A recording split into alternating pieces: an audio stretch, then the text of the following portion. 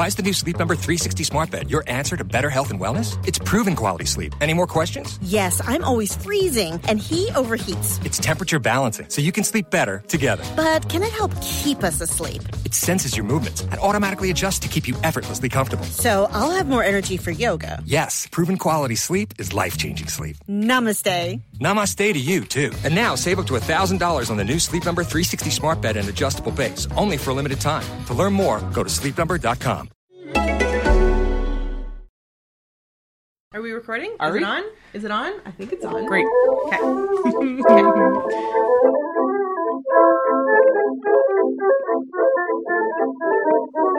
Hello and welcome to Witch Please, a fortnightly podcast about the Harry Potter world. I'm Marcel Cosman. And I'm Hannah McGregor, and today is part one of our two-part discussion of the fourth book in the Harry Potter series, Harry Potter and the Goblet of Fire. But before we can let you into the hallowed halls of our discussion, you must first pay a visit to the Sorting Chat. I just want to sneak in the fact that it was a really excruciating experience for me to listen to you guys have fun with the mini episode without me, and I will never leave again. Well, you may have noticed on the recording schedule that I suggested, because I am also going to be doing some traveling. So I suggested that after we finish the 2 episodes for this book, you record another mini episode while I'm away in Montreal. So, and it's going to be so fun, and you are going to be so jealous you won't even believe it. I promise I will. I have intense mofo all of the time. Mofo? FOMO.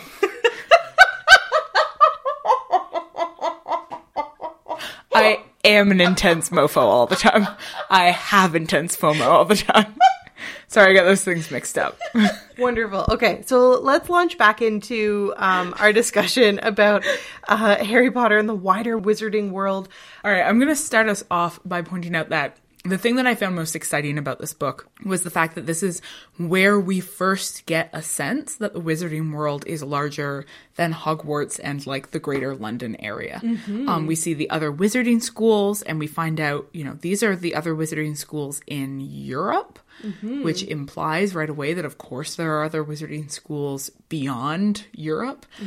So this is introduced to us. And also we see Harry at the Quidditch World Cup and we see him experiencing the wider world of wizards for the first time. Possibly also the wider world in general, because I don't imagine that the Dursleys have exposed him to a whole heck of a lot of cultural diversity. That's a really good point. He's probably barely ever left the shitty suburb that he grew up in. So not only is he experiencing the interesting, meeting wizards from around the world, he's meeting anybody from anywhere else than the white suburb he grew up in. Yeah, absolutely.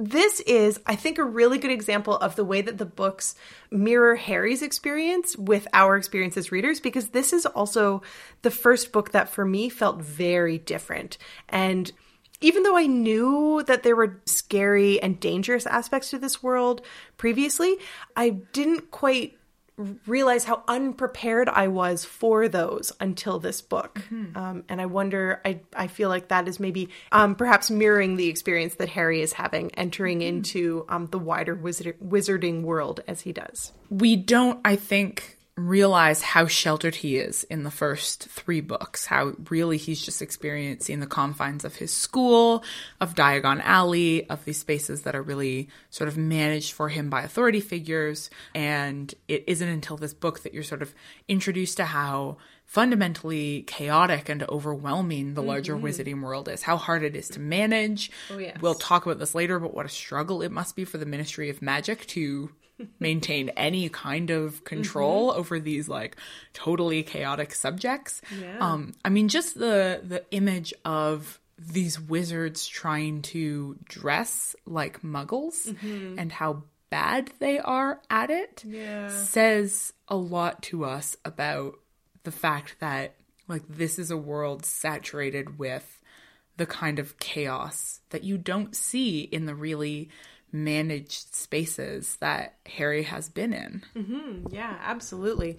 We also get with this book, and we'll talk more about this when we talk about potions class, but we also get a sense that even within that managed space, things are even more chaotic and out of control and out of Dumbledore's control than we had ever really imagined before. Yeah, I mean, that's one of the journeys that Harry is going through. With each subsequent book, we see that his authority figures, his sense of control, his belief in the ability of people to make the world orderly, make it make sense, it crumbles increasingly each book, right? Yeah. Which is basically growing up, where you go from being like, authority figures have control. School is a place where I'm safe. And you grow up and you're like, none of that is true. Yeah, nobody's safe ever, and nobody knows what they're doing. Yeah, not even remotely. So there are a handful of things that we encounter in this book, especially at the beginning, that I think are really exciting and wonderful. One of my favorite things that we learn about is the concept of the port key. I love that port keys are the kinds of things that Muggles would just assume are trash and leave alone. So like a random boot in the middle of a field. Because now whenever I find myself seeing things that are sort of random and bizarre but don't actually make any sense for where they are, but I'm not going to pick them up and move them. Part of me is always thinking, maybe it's a port key. I better not touch it because I don't know where I'll end up. My friend Vanessa, who doesn't listen to this podcast and probably never will, but I'm going to name check her anyway, refers to those as murder clues. So whenever we're out somewhere and you see like a random just discarded boot or like a sock hanging from a tree branch, which just like happens sometimes, she just looks at it and it's like, murder clue. And it's a much less whimsical way of looking at a discarded boot. While we're sort of around the topic of port keys, one of the things that I felt very emotional about this time reading through the book, and I think something that I had never actually noticed before, even though I've read this book so many times, when the Weasleys and Harry and Hermione are meeting up with the Diggorys to take the port key to the Quidditch World Cup, Amos Diggory is being exceptionally idiotic in his praising of his son and his son's Quidditch win against Harry. And he says the most heartbreaking thing in the whole world, which is, and I quote, I said to him, said, that'll be something to tell your grandchildren, that will. You beat Harry Potter. Spoiler alert. Spoiler alert. Commence Obliviate in 5, 4, 3, 2, 1. But Cedric never will, because he's gonna die. That really reminds me of a thing I saw on the internet, which I definitely only saw because somebody sent me the link because I'm not allowed to do research myself. No, you're not. But it was a quote from... Spoiler alert. Spoiler alert. Commence Obliviate in 5, 4, 3, 2, 1. Which is the Weasley twin that dies? Can't actually remember. You know, whichever, I think the point is it doesn't matter. Whichever one dies. But it was a quote from him saying like, yeah, I won't make people dress like that at my wedding. Somebody on Tumblr had just like repeated it like 5 times, just like in ever increasing font sizes. Aww. Once you know who's not going to make it, it's full of all of these incredibly tragic and ironic moments in a way that makes you realize like you knew exactly who you were going to kill off, didn't you? The whole time. There's no way that J.K. Rowling did not know when she was writing this book and included that line about Cedric telling his grandchildren that he beat Harry fucking Potter at Quidditch. There's no way she didn't know that he never would. She has no shits to spare about our feelings. She gives no fucks about our feelings.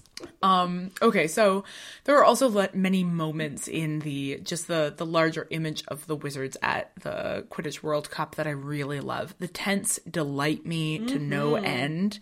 The way that when you borrow a tent from somebody else, you also borrow all of the furniture that is inside the tent, and like the cat hair that's on that furniture is just beautiful. The image of the Wizards as unable to stop themselves from showing off when they're around each other, I found both delightful and really interesting because it suggests that wizards live in some degree of isolation from each other most of the time. There are not wizard cities.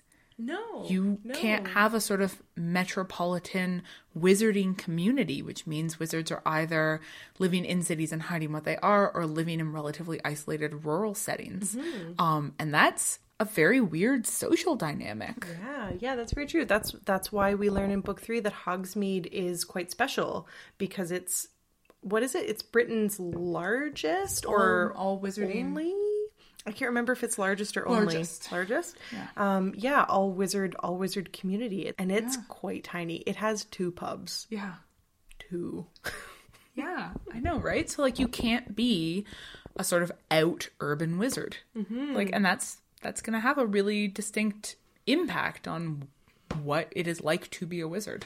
So I have a question for you. It's not connected to the questions that I'm going to ask you during final revisions, because it just occurred to me right now. If we're thinking about the way that wizards live in isolation and the way that they have to underscore their lifestyles if they live in urban centers, my question then becomes, is the Quidditch World Cup akin to a kind of enormous global pride parade?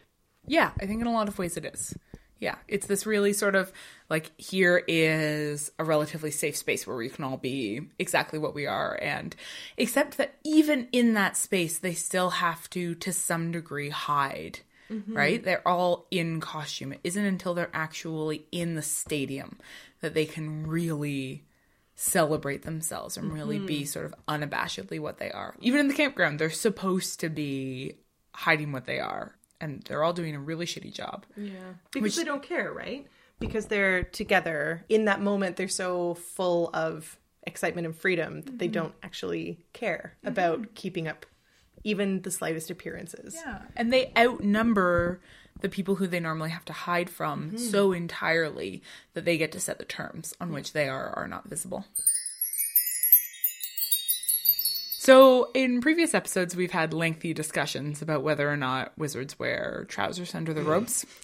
And there's this really important additional piece of information in this book where we see a wizard in a lady's nightgown. And he's being told that he needs to change into proper clothes because male muggles do not wear ladies' nightgowns. Nobody should be wearing nightgowns during the day. It's going to raise suspicion. And his objection is that he likes to breathe down there. This suggests to me that wizards are in fact not wearing any. That robes are an article of clothing that does not constrict your genitals.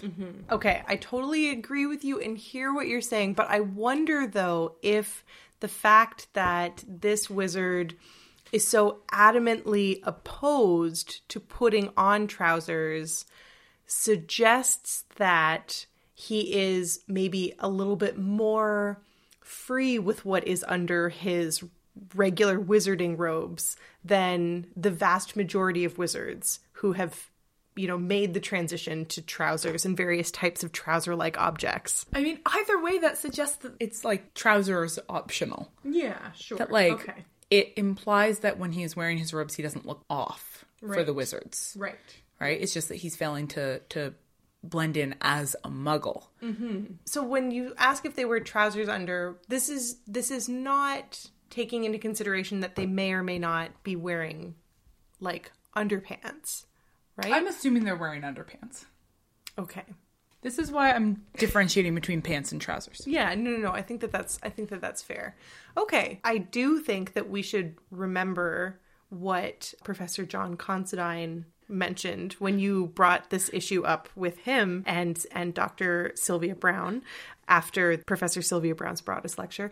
What was it? I think you remember. I mean, I just heard it from you. I remember this very well. It was wonderful. I was asking them the question because Dr. Considine is in fact British. And so I thought maybe he would have a little bit more insight into the question of robes in the UK educational system. And he said, you know, at schools like Oxford and Cambridge where you wear robes, you absolutely also wear trousers. But then he went on to say that he doesn't think J.K. Rowling has enough imagination to picture a bunch of school children running around without any trousers on, which was a pretty sick burn. Yeah. So I'm going to say that this is one major point in your favor about wizards not wearing trousers underneath their robes. I think that that is definitely fair. I would like a point sound effect, please.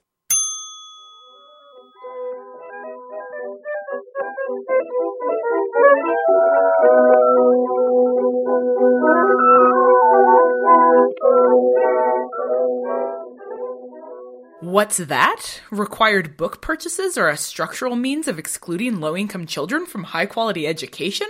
Well, follow me to Flourish and Blots, where we chat a little bit about the Harry Potter books as physical objects. Would you like to start? I would. When I pulled this book off my shelf to start reading it, I realized that it started at chapter 3 because the first chapters are missing. And the fact that I even have the first 4 pages of chapter 3 is a miracle because this book is so badly worn and read and reread. But what's really stressful for me is that I know for a fact that I saved those pages.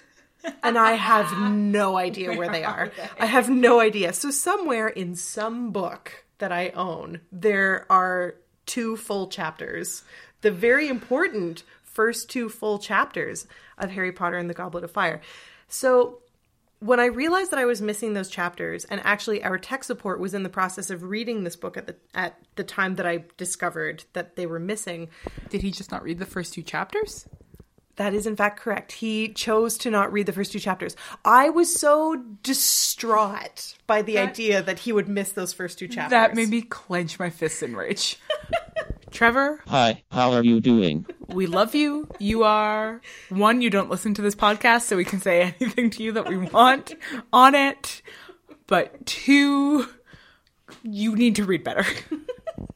When I realized that those 2 chapters were missing and I was not able to find them, I went to our wonderful independent bookstore here in Edmonton called Audrey's Books and was going to buy a new paperback copy of Harry Potter and the Goblet of Fire. I did, in fact, purchase it. I kept it for about a month and I could not cope with the fact that it was an entirely different book. They are entirely different editions. Everything about them was different. I actually kind of wish that I had kept that copy just for the recording of this episode, but you can't keep a book that you're planning to return literally forever and then return it. That's just rude. So let me describe it to you. So the new edition, it was the children's edition that I bought because these ones that I read and cherish and love are the children's edition because I think that the adult editions are questionable at best. And as our friend Rob Zacharias pointed out, have like a weirdly like Nazi-ish aesthetic to them, which is like you're trying too hard. Adult editions. Yeah. The new adult editions are quite tacky, I find. There was, for a brief period, a set of Harry Potter books that had a kind of Tolkien-esque look to them. So where the most recent reprints of the Lord of the Rings series are all black with like a colorful circle and then a kind of glossy, shiny silhouette of something in the center of that circle, the Harry Potter ones were similar in that they had a white cover with like a 2 or 3 color but very simplified silhouette-like image on the front, and I really liked those, and I thought maybe I could handle having one. Those are gone. They don't exist. I don't know where they are. I don't know why they lasted for such a short time, but I can't find them anymore. Anyway, the new ones have too much paratextual content in them, and that paratextual content is brand new, and I don't like it. It makes me anxious. It has the list of all of the chapters at the beginning, which you will notice that these ones do not. It has a map of Hogwarts, which I'm sure would be very helpful, but I don't want the books to tell me where things are. I want to imagine it for myself and figure it out based on clues. All of which is to say, I couldn't cope. I had to return the book, and so what I did instead is I went to a used bookstore every day for like 2 weeks until I managed to acquire a hardcover copy of the exact same edition of the book that I am missing the first 2 chapters of. So I listened to a lot of podcasts. I was listening to an episode of The Flophouse recently, which is a lovely, very popular podcast about bad movies. And they were talking about the adaptation of The Golden Compass, right? The failed adaptation. They're talking about why it had failed as an adaptation. And one of the points that one of the hosts made was that the magic of those books is that you enter into the world not knowing how incredible it is, not knowing that there are all of these amazing, unexpected things in it, because the protagonist also doesn't know there are all of these amazing, unexpected things in it. And so you don't find out that there are talking polar bears until the protagonist finds out that there are talking polar bears. And then you're like, what the fuck? This world has bears in it? And that's the magic of the experience of moving through this fantasy realm, which is why so many great fantasy books are written from the perspective of children or young adults, because then you get that sort of fresh-eyed experience of a wonder-filled world. And he was saying that the adaptation did a really bad job of that, because they have like a voiceover at the beginning where they're like, here's this magical world. Look, there are witches and gypsies and also these talking polar bears. Brace yourself. It's going to be wacky. And he was like, that's dumb. You can't tell people right at the beginning this world's going to be magical. And that seems to me to be what a table of contents does. Yeah. Like, don't tell me there's going to be like a Hungarian horntail in this book. Right. Yeah. Like, don't tell me that there's going to be like a Yule ball in this. Like, a table of contents is just a series of spoilers. Yeah, absolutely. I agree. Yeah. So this is the first book that I am actually sure that I read this copy of it. The first 3 being like, probably I've never touched these books before. But this is the first one that I know for sure that I got it when it came out, or shortly thereafter. And that this is the copy that I read. And so this is 2000. I was 16. And this was, at that age, the longest book I had ever read. Like, I had never read a book this big before. And I have a very distinct memory of the fact that my mom let me take the day off school so that I could lie in bed and read this book. That is a gift. Like, cover to cover in 24 hours. And I can still, like, holding this book again and like lying in my bed and reading this book in the evenings has been this amazing sort of visceral embodied memory of lying in my childhood bed, which was the bed that I was still sleeping in when I was 16, and reading this book and like experiencing for the first time the physical sensation of like trying to hold a really heavy book up and read it, which is something you are more familiar with as an adult, but as a kid it was like, man, this book's super heavy. Yeah, you have to keep switching positions. Yeah, like the first time you're like, my arms are getting tired holding this book above my head, I guess I'll have to roll over onto my stomach. And there's weird like where your back starts to get sore because you've been lying in bed for 12 hours, but you're like, no, it's fine. I'm just gonna keep reading it. Yes. Yeah, so that's, that is my much shorter but very fond memory affiliated with this book. Yeah, I really meant for mine to be short, and then I just started prattling on about all the new editions of Harry Potter and my feelings about them. I'm pretty sure everybody's super interested in our emotional responses to paratexts. My grandpa always told me, never trust a narrator if you can't see where he keeps his brains. It's time for The Boy Who Narrated, in which we probe the unreliability of Harry Potter as a narrator. So the first and most obvious thing about this book is that it's the first time since the first book that we've seen a chapter written from a perspective that isn't Harry's. Right. Yeah. Yes. So we get what I read as a sort of third-person omniscient narrative. It's being, we're getting a sort of narrator's voice that isn't inside Harry's perspective. We saw that in the first book with Dumbledore dropping Harry off. We weren't inside anybody's head there. We were just sort of seeing things happen. And very similarly, the opening chapter of this book, The Riddle House, gives us, we sort of move outside of Harry's knowledge, Harry's experience, and get this view of, the world outside what Harry knows is going on. Do you have a sense of why they chose to start this book? Whoever they are, whatever mysterious force in the world was responsible for this text.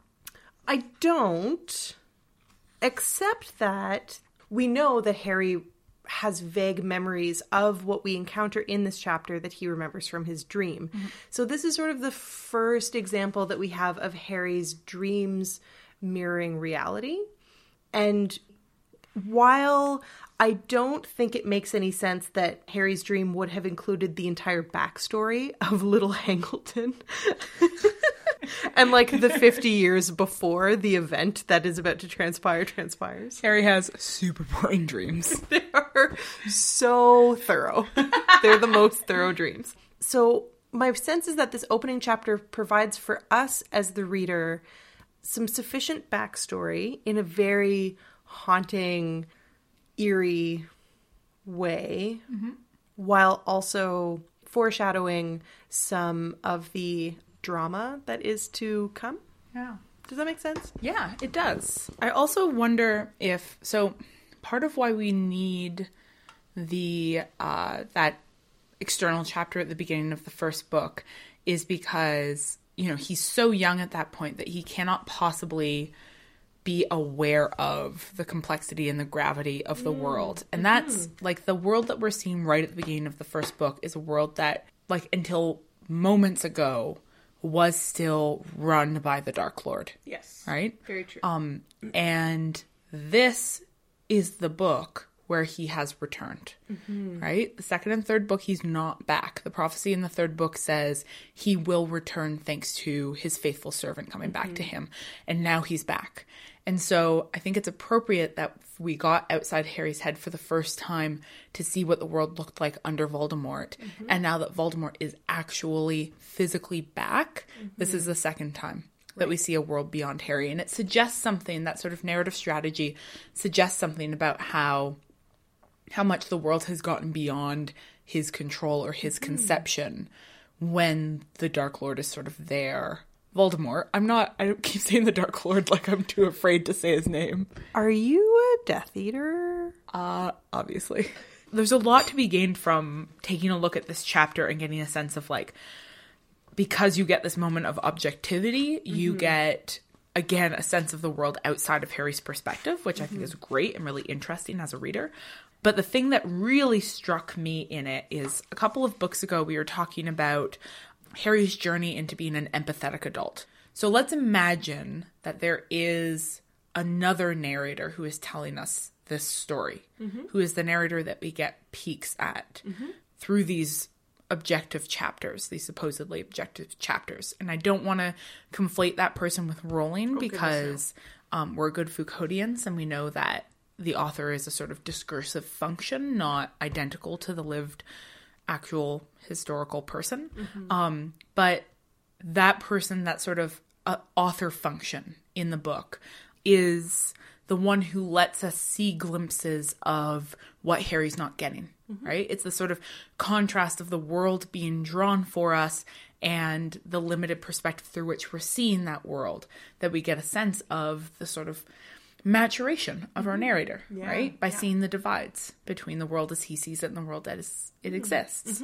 And I talked about how important I thought empathy was for seeing what Harry's not getting.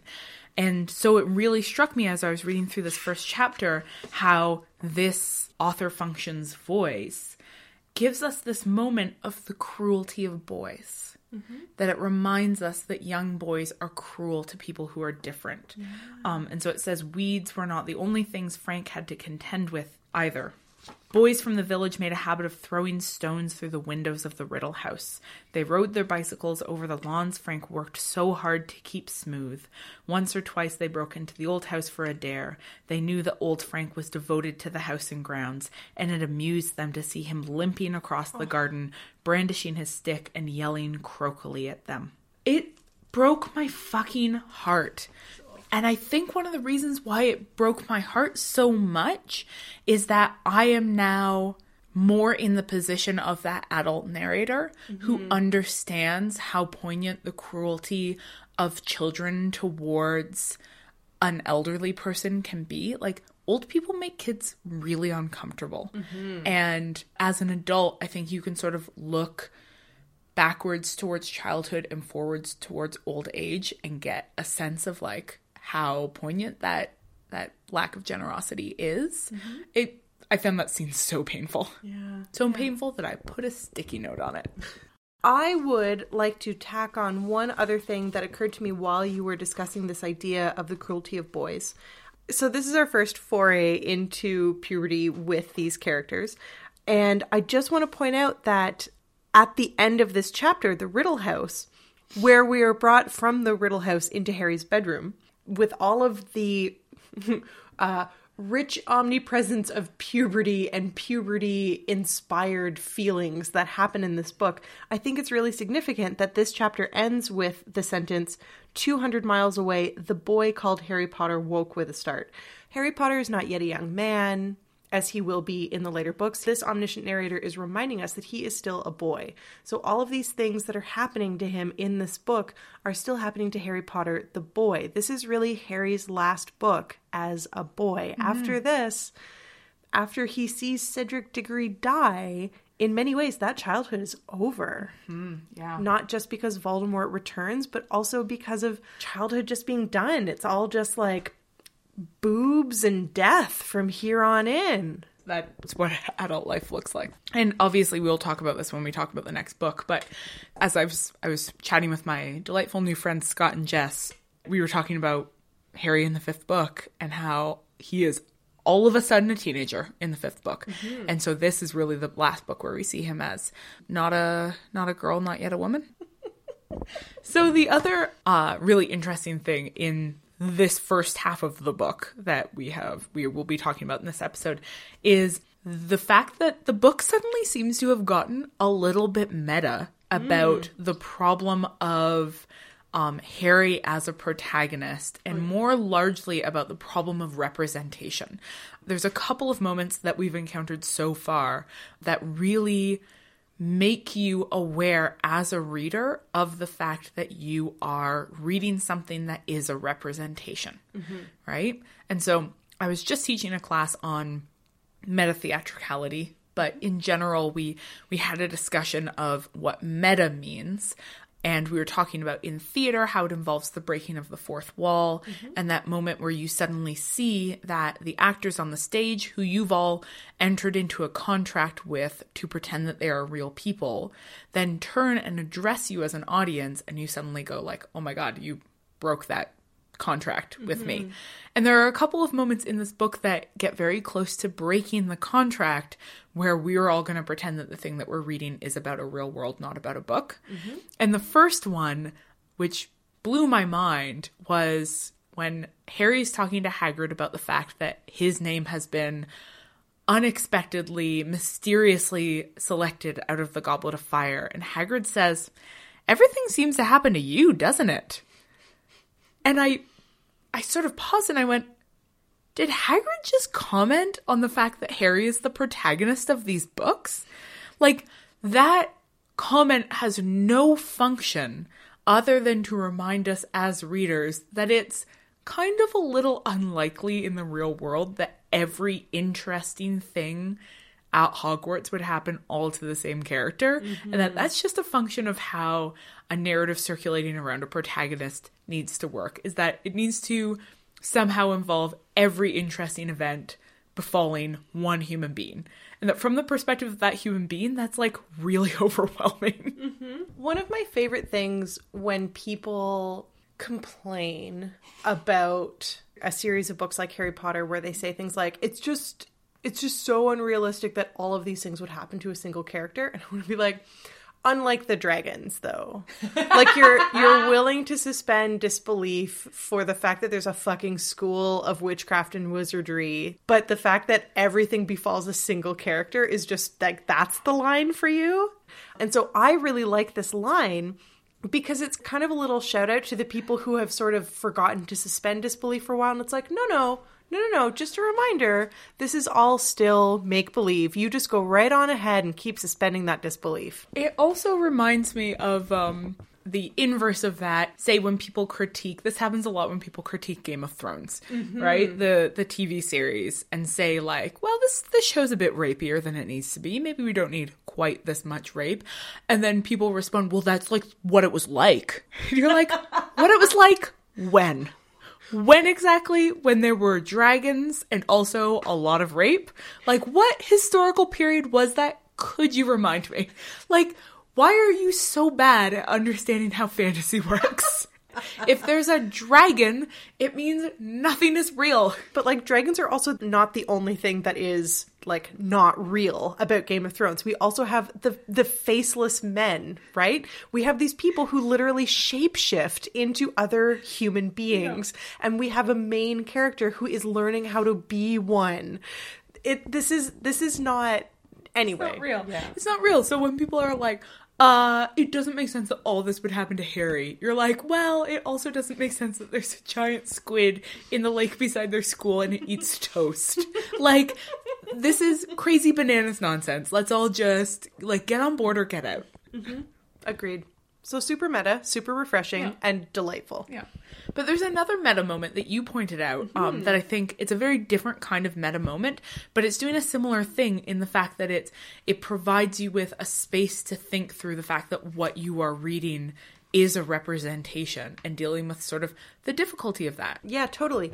So after all of the chaos that happens at the Quidditch World Cup with the Death Eaters showing up in the Dark Mark, we have this character, Rita Skeeter, who we haven't actually met yet. We only hear about her in the chapter Mayhem at the Ministry. So this is Mr. Weasley quoting from the article that he's reading. A Ministry official emerged sometime after the appearance of the Dark Mark, alleging that nobody had been hurt but refusing to give any more information. Whether the statement will be enough to quash the rumors that several bodies were removed from the woods an hour later remains to be seen. Oh, really, said Mr. Weasley in exasperation, handing the paper to Percy. Nobody was hurt. What was I supposed to say? Rumors that several bodies were removed from the woods. Well, there certainly will be rumors now she's printed that.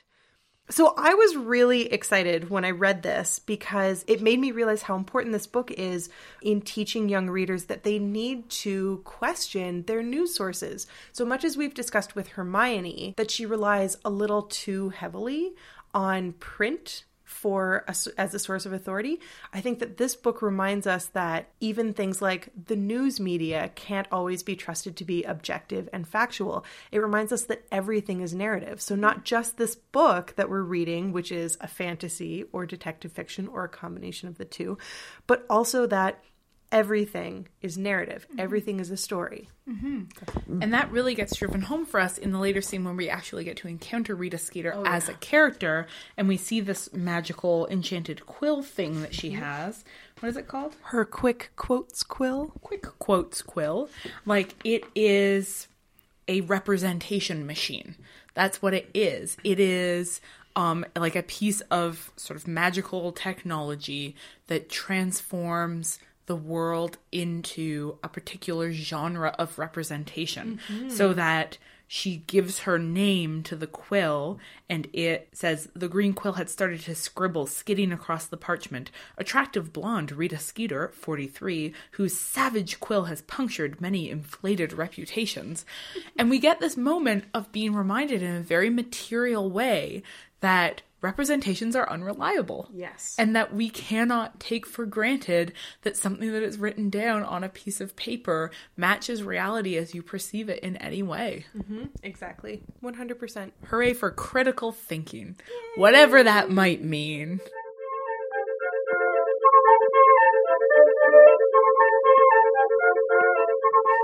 Is this the class where we learn about human sexuality? Either way, it's time for Potions Class, our discussion of pedagogy at Hogwarts. Okay, so it has been brought to our attention by a number of our listeners via Twitter that this is an issue that we need to address, sex ed at Hogwarts. I have very strong feelings about this, which are in contrast to the feelings and sentiments that Hannah expressed during the minisode. I know. I'm sorry. I want to talk about this because I have actually tweeted about this in the past. And I feel like we need to have a bigger conversation about this, especially in light of all of the shenanigans that are happening in Ontario right now with people reacting so foolishly and violently against the new sex ed curriculum for educational institutions. And I just think that sex ed is something that is extremely important to talk about. in relation to Harry Potter, we don't actually get any direct examples of sex ed, right? Mm-hmm. So I think this is one of those instances where you have to read the gaps. And we, at no point in the Harry Potter books, encounter outbreaks of chlamydia, gonorrhea, syphilis, HPV, herpes, HIV, any STI. Like, we don't even come across outbreaks of scabies or Hep B or mono, for goodness sakes. And I don't think that it is just because Madame Pomfrey is so good at her job, because we have to remember she's the only school nurse, right? And if Hogwarts has hundreds of students, it is extremely unlikely that if they were all having rampant, uneducated, unprotected sexual encounters, that she would be able to quash the outbreak of syphilis or whatever that would surely come about. I also want to point out that there are no unplanned pregnancies in this book either, right? And so it could be that because it's from Harry's perspective and Harry is still a boy and Harry is not himself having fun, sexy times yet, it could be that these things are happening and Harry is just unaware of them. But again, there's only one Madame Pomfrey. So I think what is actually happening in these books is that there is a component of sex education that has been censored from the books that we encounter as readers because they are marketed for children. And I don't know how to finish that sentence. So I'm going to take the exact opposite perspective. My perspective is that I read the absence of any signs of STIs alongside any sign of sexual education, alongside any sign of accidental pregnancies, not as a sort of subtle indication to us as readers that in the wider world of Hogwarts, students are being adequately educated, but as a sign of a sort of representational elision. That is, that this book is leaving human sexuality out entirely. Like, that those are not things in the wizarding world. That it has presented a view of human coming of age that is cleaned up and tidied up, and that the absence of a human sexuality class is a sort of result of the fact that this is a world in which STIs are just not an issue, in which we don't have a trans character, we don't have a queer character, alternative sexualities aren't an issue, we don't have young sexually active characters, so protection to avoid pregnancy is not an issue. I read this as exactly the opposite, as a sort of potentially dangerous misrepresentation of young adult sexuality. And again, I'd say sort of coming back to like their child readers or the young readers, I think that might be why. But maybe you're just a more generous reader than I am, because I don't see any reason to believe in the radically sex positive world that you were envisioning at Hogwarts. I fully agree with you that the lack of queer and trans characters is deeply problematic and suggests that they just don't exist in this world, which is really disturbing. What does exist in this world, though, and especially we see this in this book and in the later books, are these very coded but nevertheless present representations of sexual desire and feelings, right? So we do encounter characters, especially Harry, because we're seeing this through Harry's perspective, experiencing sexual desire and the confusion that accompanies sexual desire. So I don't totally agree that sexuality entirely is written out of these books, but I do think that it is cleaned up in a way that makes these books non-threatening to normative families. And that is partly what informs my desire to read a more queertopian world of Hogwarts in these books. Did you just coin the phrase queertopian? I guarantee I didn't coin it. Somebody smarter than me must have come up with that term before me. I really love it. I really love it. This is a really complicated topic, and I would be really interested in hearing what our listeners have to say about it, because this is something that is not particular to this book, but is a sort of larger concern across all of the books. And I would be really interested to hear what listeners' sense of it is, since our readings are basically opposites. Mm-hmm. So at this point, listeners, I want to remind you that there will be a second part to our discussion of Harry Potter and the Goblet of Fire. And so if it seems like we are leaving some important stuff out, that's because we want to make sure we still have some content for the second half. So there's conversations we want to have in terms of pedagogy about Durmstrang and Beauxbatons, and we definitely need to talk about Moody, but I think it makes more sense to talk about Moody once we have gotten to the point in the text where the revelation about Moody has happened. Mm-hmm. So we're going to move on to talking briefly about Snape and Trelawney. So Hannah, you pointed out that Snape is just as cruel and horrible in this book as he is in the previous books. Yeah, there's a whole part about how he's gonna poison one of his students to see how good they are at antidotes, which is like, again, not super great pedagogy. Yeah, for sure. I really wanted to bring up what happens when Malfoy and Harry are trying to jinx or hex each other, and Malfoy's jinx hits Hermione in the face and causes her teeth, which we know from the books are already quite pronounced. It causes them to just grow and not stop. And Ron and Harry point this out to Snape and say, look what Malfoy did to Hermione. And Snape, in a very cold tone, says to Hermione, I see no difference. Yeah, it's the first time he's overtly commented on a student's appearance, which is a special kind of inappropriate. Yes. Yeah, absolutely. And so to suggest that Hermione suddenly having two front teeth that make her look like a mutant beaver is no different from the way that she normally looks is a particular kind of abuse. I would even say that to comment on a young pubescent female student's physical appearance in such a deliberately cruel way really verges on sexual harassment. Oh, totally. Yeah, so Snape has hit a whole new level of bullshit in this book, particularly with that one moment. Okay, so now let's also briefly talk about Trelawney. This is the first class of the school year when Harry and Ron set off to the North Tower. And the book tells us that a silver stepladder led to a circular trapdoor in the ceiling and the room where Professor Trelawney lived.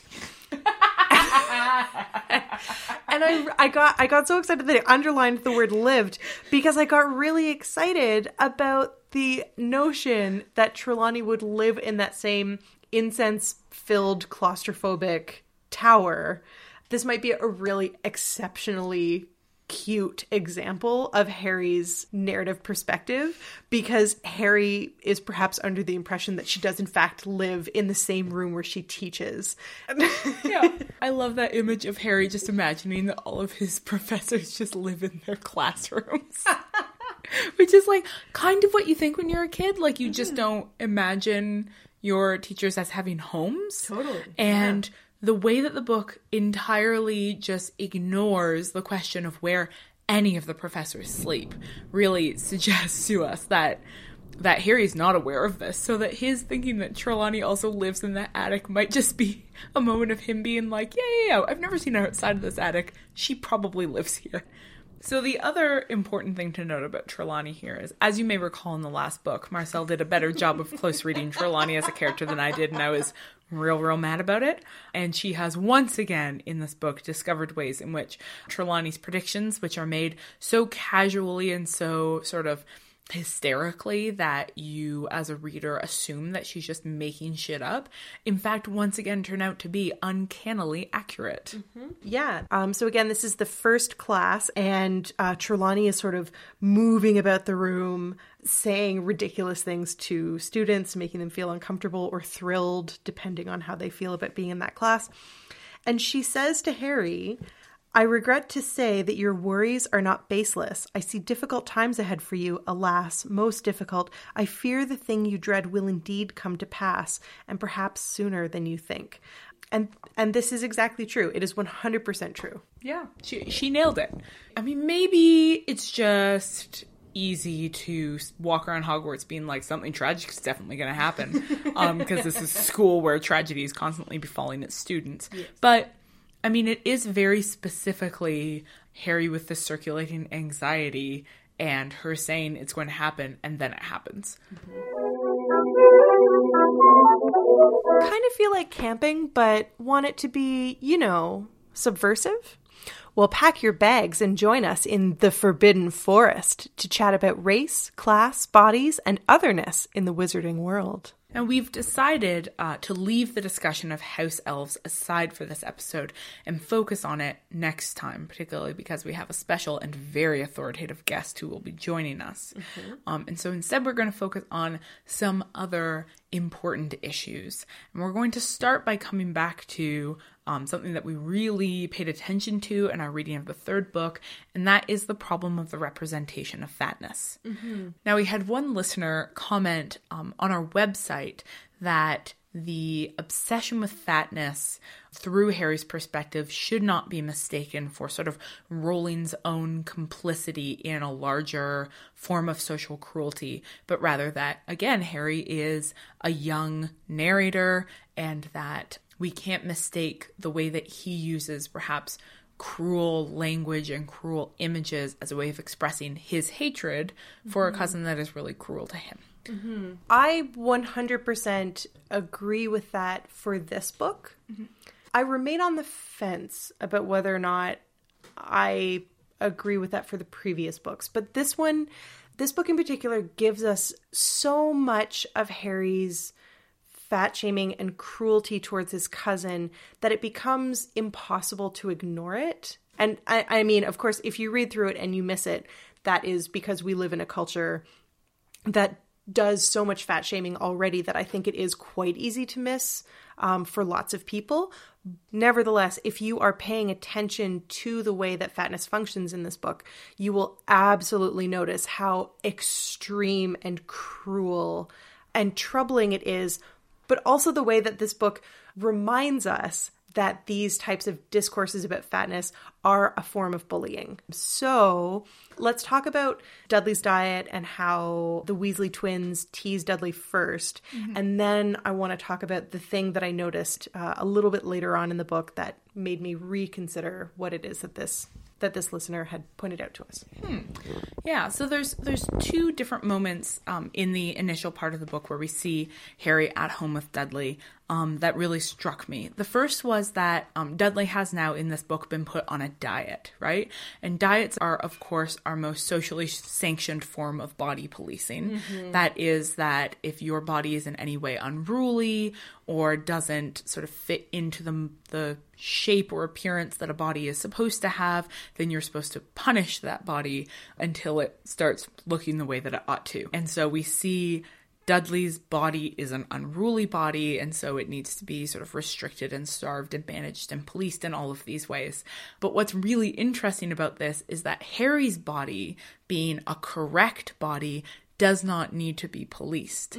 And so while Harry is being sort of starved by his aunt, who's making him keep the same diet, he's going upstairs to his bedroom and eating birthday cake for every meal, which is like you would just get diabetes. But Harry's body, being a good body, does not need food policing of any sort, right? And that's a distinction that's made very, very clearly for us.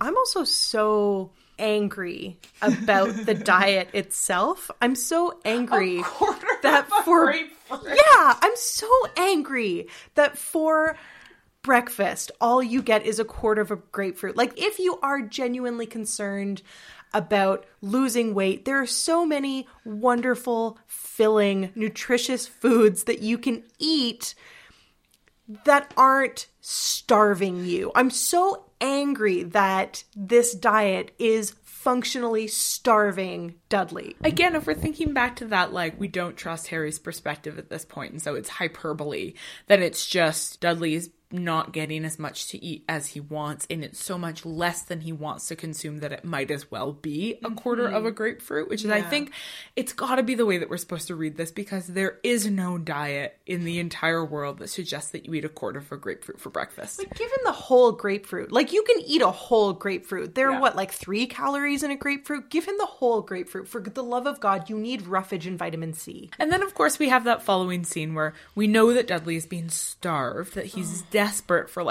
adequate caloric intake, because it's not actually how weight loss works, people. I mean, in fact, studies show that weight loss through dieting doesn't work. So that's all nonsense. But it definitely doesn't work through eating a quarter of a grapefruit. And so Dudley's starving. He hasn't had the access to birthday cake that Harry has had. And yet it's hilarious that when presented with an additional source of calories, he attempts to get it. That is like the funniest thing in the world. It's not funny that Harry went upstairs and ate cake for breakfast, but it is funny that Dudley wants a piece of toffee. And the Weasley twins deliberately use their knowledge of the fact that Harry's cousin is fat and will probably want to eat some food to, like, torture him.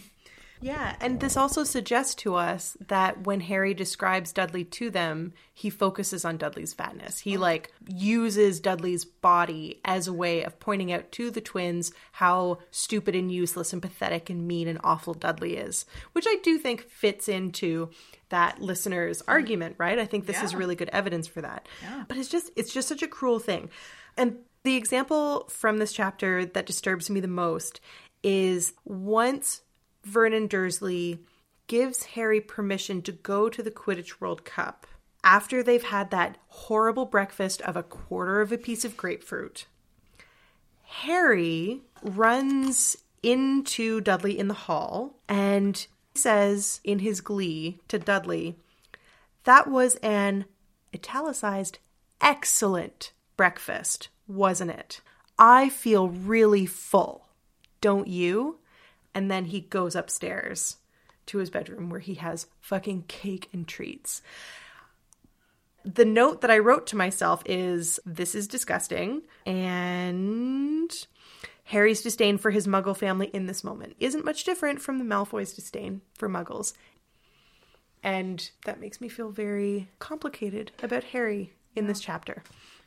You know what? That actually extends to a larger suspicion that I've been developing as I've been reading this book, which is that the book is doing some very sort of deliberate, showing us how Harry does in fact have latent in him the potential to be like Voldemort. Oh, totally. Yeah. We already know that he could have been in Slytherin. We already know that he has this line of ambition, this line of ruthlessness that runs through him. And in these moments of cruelty, we do in fact see a very sort of Malfoy-esque disdain for people who are different from him.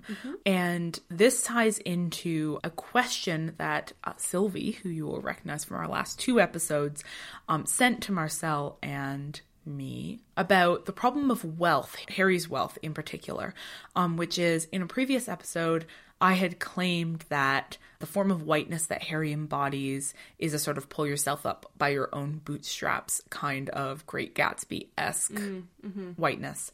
And Sylvie pointed out that Harry is in fact incredibly wealthy and that he inherited his wealth from his parents. So that he's actually more like the Malfoys than not in this sense. He comes from a pureblood family. Yeah. He's very wealthy. He could be aligning himself with them. And so I was thinking through, there was a moment that I had tagged just because it struck me as being sort of interesting as I was reading. And that's the moment where Harry's packing to go to the Burrow. And it says, Harry's trunk was packed with his school things and all his most prized possessions. The invisibility cloak he had inherited from his father, the broomstick he had got from Sirius, the enchanted map of Hogwarts he had been given by Fred and George Weasley last year. So Harry's most prized possessions are incredibly valuable magical objects that he has been given by older men, right? Oh, wow. Harry is the heir to everything. And who is the other major heir in the series? It's Voldemort, who is the heir of Slytherin. Yes. So Harry is being really paralleled to Voldemort here. They're both raised poor and illegitimate, but they're both secretly the rightful heirs to huge amounts of wealth and power. And so the protagonist that we are encountering this world through is not somebody who's distant from power. It's somebody who's right in the very center of it and who always has the option of using that power to be cruel and deceitful and manipulative when he wants to. And sometimes he does. Yes. And so that becomes a really interesting journey as we see somebody in a position of power and privilege make the decision to not use it to hurt the people around him, which is why his journey through sort of discovering empathy and kindness is so, so important. Essentially what this book, or the series of books, what it comes down to is this idea of using your privilege for good rather than evil, rather than say what, I would prefer in my heart of hearts, which would be a radical dismantling of privilege and burning it all to the ground. Yeah, which is why we were also entranced by the retelling of the Harry Potter series from the perspective of Hermione. Yes. Right? Like, that would be a very different kind of story. But instead, this is a story being told right from the center of power. Yes. Not from its outskirts. I'm always more engaged by a story being told from the margins of power. But, there's something to say from watching how power operates on a subject and getting a sort of inside view of that. And one of the ways that this book really starts to show us that more explicitly is how very overtly Harry's money and power and fame are becoming a burden to him in this book, right? Yes. His money is embarrassing because the people he loves do not have as much money, and he knows that while he would like to share it with them, it would be too embarrassing for them to, receive that generosity. And similarly, when his name is drawn from the Goblet of Fire, Ron turns against him because it's too much to have Harry always be the person to whom everything happens, right? It's too much for Ron to be so close to somebody who has all of the possible forms of privilege all of the time. And I'm not particularly sympathetic as a rule to wealthy white men.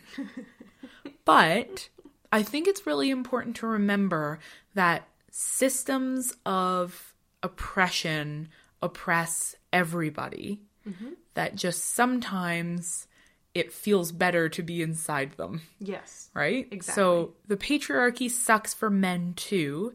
It just sucks in ways that are less overtly violent than for women.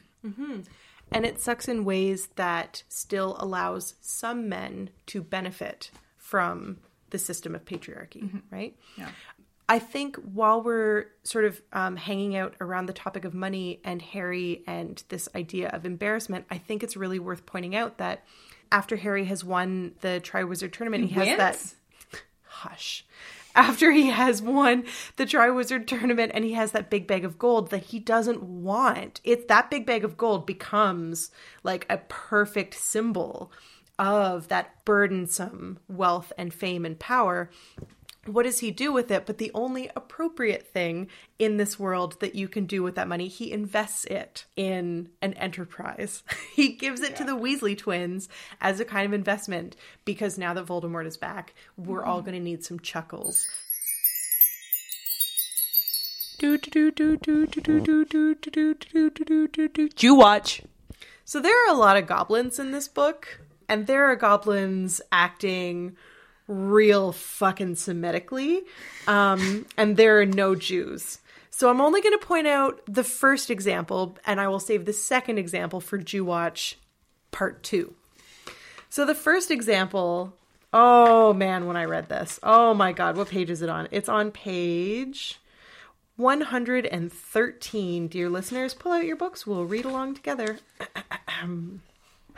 So this is before the Dark Mark appears in the sky, but after chaos is happening at the Quidditch World Cup because of the Death Eaters. And Ron and Harry and Hermione have been separated from Fred, George, and Ginny, and they're running through the woods. I'm just going to read this paragraph to you. Of course you didn't notice it, you anti-Semite. They followed the dark path deeper into the wood, still keeping an eye out for Fred, George, and Ginny. They passed a group of goblins who were cackling over a sack of gold they had undoubtedly won betting on the match, and who seemed quite unperturbed by the trouble on the campsite. Okay, I'm sorry, what? What just happened? They passed a group of goblins who were cackling over a sack of gold that they had won betting on the match, and who were unperturbed by the Death Eaters and chaos that was affecting the wizards around them. Did they win it betting on a match, or did they win it by accruing interest through lending to Gentiles? I believe we call that usury. Again, there's no point in just attributing this to Rowling because of the way that authorship works and the way that Rowling is but one person in an entire team of people.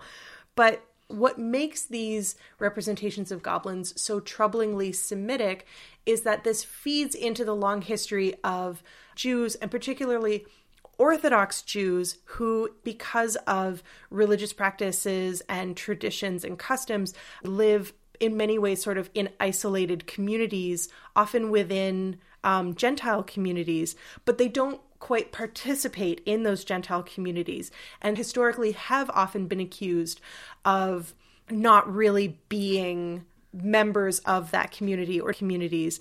So, for example, when we think of citizenship and early forms of citizenship, European Jews weren't considered to be real citizens because they did not participate in the same sorts of civil activities that, say, non-Semitic citizens would have participated in. And we really see this in this single paragraph where the goblins don't give a fuck about the fact that there are Death Eaters torturing muggles, or that there are Death Eaters who are blowing up tents with fire or whatever, because it doesn't affect them, because they are just on the outskirts. They're willing to profit from wizards, but they are in no way whatsoever interested in participating in the wizarding world. And I am so uncomfortable with this. So uncomfortable that you died. I died. Now I'm a ghost. Now she's a ghost. Speaking of Death Eaters, Yeah. we need to talk about the Death Eaters at the Quidditch World Cup. Marcella and I arrived with very similar points. I mean, we'd used different metaphors, but what struck us both is that the scene in which the Death Eaters, you know, given the fall of darkness and a few drinks in their system and the anonymity of a mask, immediately start enacting this form of torture and public shaming abuse to the muggles most nearby. What's so striking and disturbing about the violence in this scene is that they don't know Voldemort's coming back. Oh. This is not a sort of the banality of evil via Hannah Arendt, the way that sort of Nazis after the fall of the regime claimed that they were just doing what they'd been told. Mm-hmm. This is not blaming a single evil villain a la Lord of the Rings. This is the kind of evil and cruelty that saturates our world on an everyday basis, which is get a bunch of people drunk and give them some anonymity, and they're going to find a vulnerable population and they're going to do something really terrible to them. This is the KKK. This is what it is like being a young woman walking home on a Saturday night past drunk guys spilling out of a bar. Mm-hmm. This is what it is like to be any form of vulnerable minority around some drunk people who know they can do something terrible to you. Or what it's like being a person of color when you're surrounded by white cops. Yeah. This is the exact same thing, right? Cops maybe are sober, but are still 100% empowered by the same anonymity that the uniform provides them and the same, like, drunk on power. Yeah. I mean, this is news that has just come out very recently, so this is going to date our episode, but who gives a fuck? This is white cops showing up at some black kids' pool party, and harassing them and abusing them while they cry for their parents, because when you have power, you can do that. Yeah. Right? Totally. And because it's not the single charismatic evil leader who causes this kind of viciousness, it's human nature, right? That people given power and some wall behind which to hide themselves from the actual consequences of the way that they act are going to do these kinds of things. Absolutely. So one of the things that really haunted me on this reading of the book was particularly the way that there seems to be an implicit connection between this type of anti-Muggle violence and gender-based and sexual violence. And we really see this come through when Harry, Ron, and Hermione bump into Malfoy and his team of douches in the forest. The first thing that we see happen is the Death Eaters themselves, who have levitated the Muggle family who runs the campground, right? And Harry doesn't quite realize what he's seeing until he realizes that the figures floating ahead are the Muggles. And in particular, what the Death Eaters have done is they've turned Mrs. Roberts upside down so that her nightdress falls to reveal her underwear. And it specifically says, in the book, she struggled to cover herself up as the crowd below her screeched and hooted with glee. So this is, in fact, sexual assault. And I think it's actually really significant that we are seeing this because this is very clearly tying this violence to the relationship to power. But then what happens from that point on is we start to get connections with Hermione as well, because Hermione, who is Muggle-born, is also a girl, right? So when they run into Malfoy in the woods and Malfoy threatens Hermione, essentially what Malfoy is doing is he is, without directly saying it, threatening Hermione with rape. A little bit later on, so when they're still going and Hermione gets distracted by the plight of house elves and she's really upset by that, there's a moment when Harry realizes he sees Ron glance edgily at Hermione. And then Harry thinks perhaps there was truth in what Malfoy had said. Perhaps Hermione was in more danger than they were. Yeah, I mean, they're still books aimed at children, and they're still articulating their arguments through a fantasy realm, but nonetheless, this book is making a very sort of potent argument about how violence works. Mm-hmm. I have a question for you. Okay. And that is, I was just thinking as we were talking, that the Muggles become in the scene the sort of objects of these forms of systemic violence. And we've already compared them explicitly to the kinds of racial violence happening in the US right now, but also always. And I wonder if there's something problematic about displacing histories of racialized violence onto white subjects by switching the dynamic of violence and oppression from being about race or explicitly about gender to being about Muggle versus wizard, so that now the victims of this violence become victims who we can identify with. They're more, as Judith Butler would say, they're more grievable subjects because they're recognizable subjects who we already see as worthy of respect. Whereas were the Muggles in the story Black, this would read very differently. Oh, yeah. Yeah, I totally see what you're saying. I absolutely think that this is a problematic way of making accessible to a white readership these forms of precarity and violence that that racialized people experience in a fundamentally different way. One of these days, we're going to burn the whole fucking world to the ground. Until then, it's time for Granger Danger.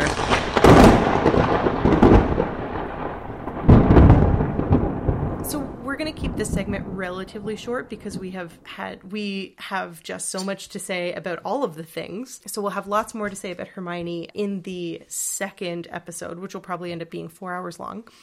But one of the things that is definitely worth pointing out right away is that Hermione's relationship to house elves, her politicization that comes from the recognition that house elves are enslaved, is teaching her how to question the authority of books. And so this is a very exciting moment for us as readers because we see Hermione really saying fuck you to the authority that comes with the printed word. Yeah. So the moment that Marcel is picking up on here is part of the larger conversation we'll have in the next episode about the problem of house elves in this book, which is such a big deal. But in particular, we just see this first moment where Hermione really starts to become a critical, resistant reader. And that's because she's becoming a politicized subject. And that is that she's talking about Hogwarts history and she's using it as a reference point, as she does so constantly in the books. But rather than nodding towards it as this sort of perfectly reliable, authoritative text, she points out for the first time that it's in fact unreliable, biased, and selective. And she says that it glosses over the nastier aspects of the school's history. That is, that it never makes reference to the forms of unpaid labor upon which the school functions. We also see her starting to become resistant sometimes to professors, right? So there's that moment where Moody is teaching them about the 3 unforgivable curses, and he's using Cruciatus? So he's using Cruciatus on a spider, and Hermione tells him to stop which we really don't see many examples of Hermione talking back to a professor like that. But she's doing it because she's observing the reaction that Neville is having to this, and she so invested in the sort of active compassion to her classmate that she's willing to resist the authority of her professor and ask him to stop teaching a lesson.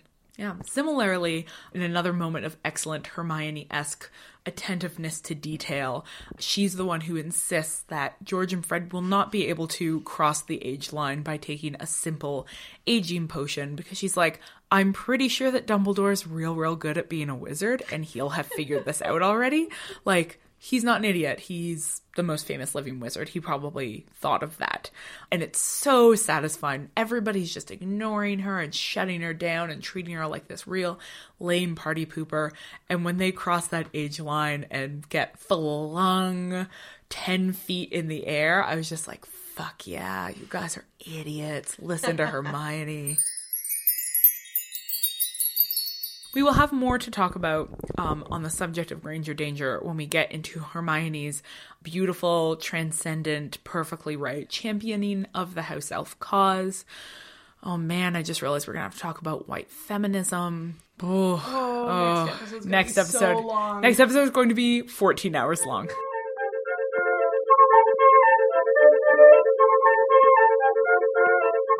At last, dear listeners, it's time for final revisions, in which we take turns asking each other questions.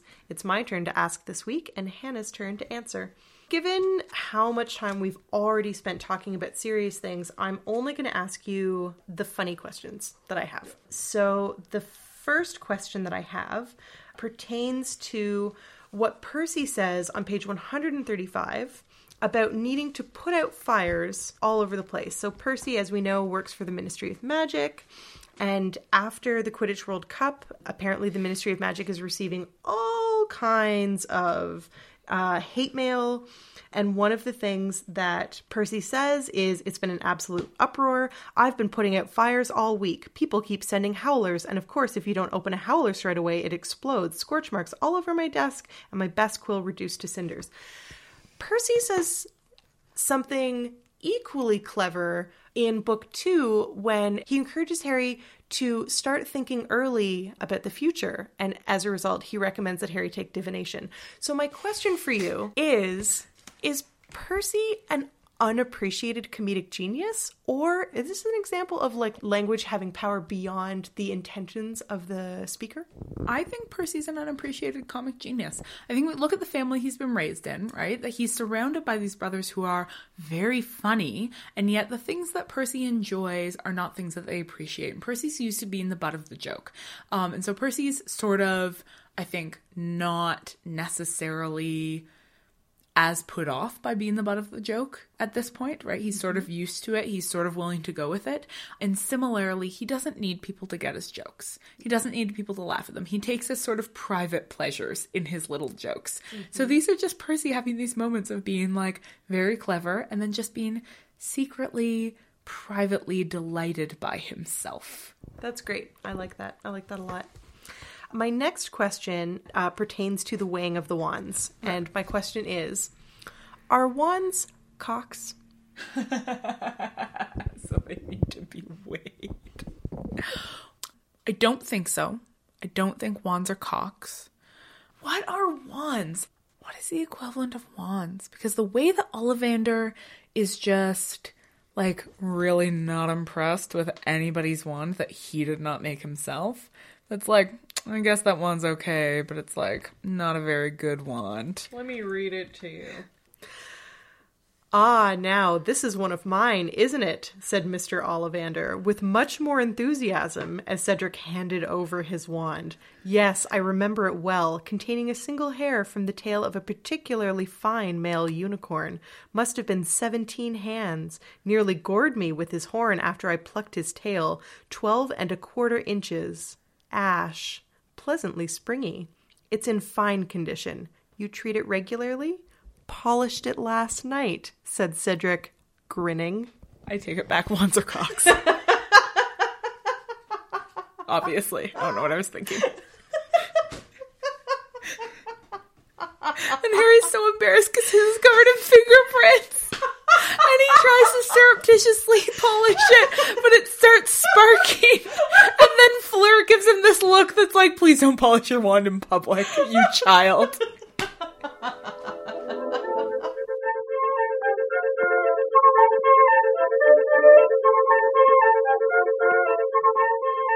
Thank you, our most beloved listenership, for joining us for episode 7, of which, please, can you believe we're already at episode 7?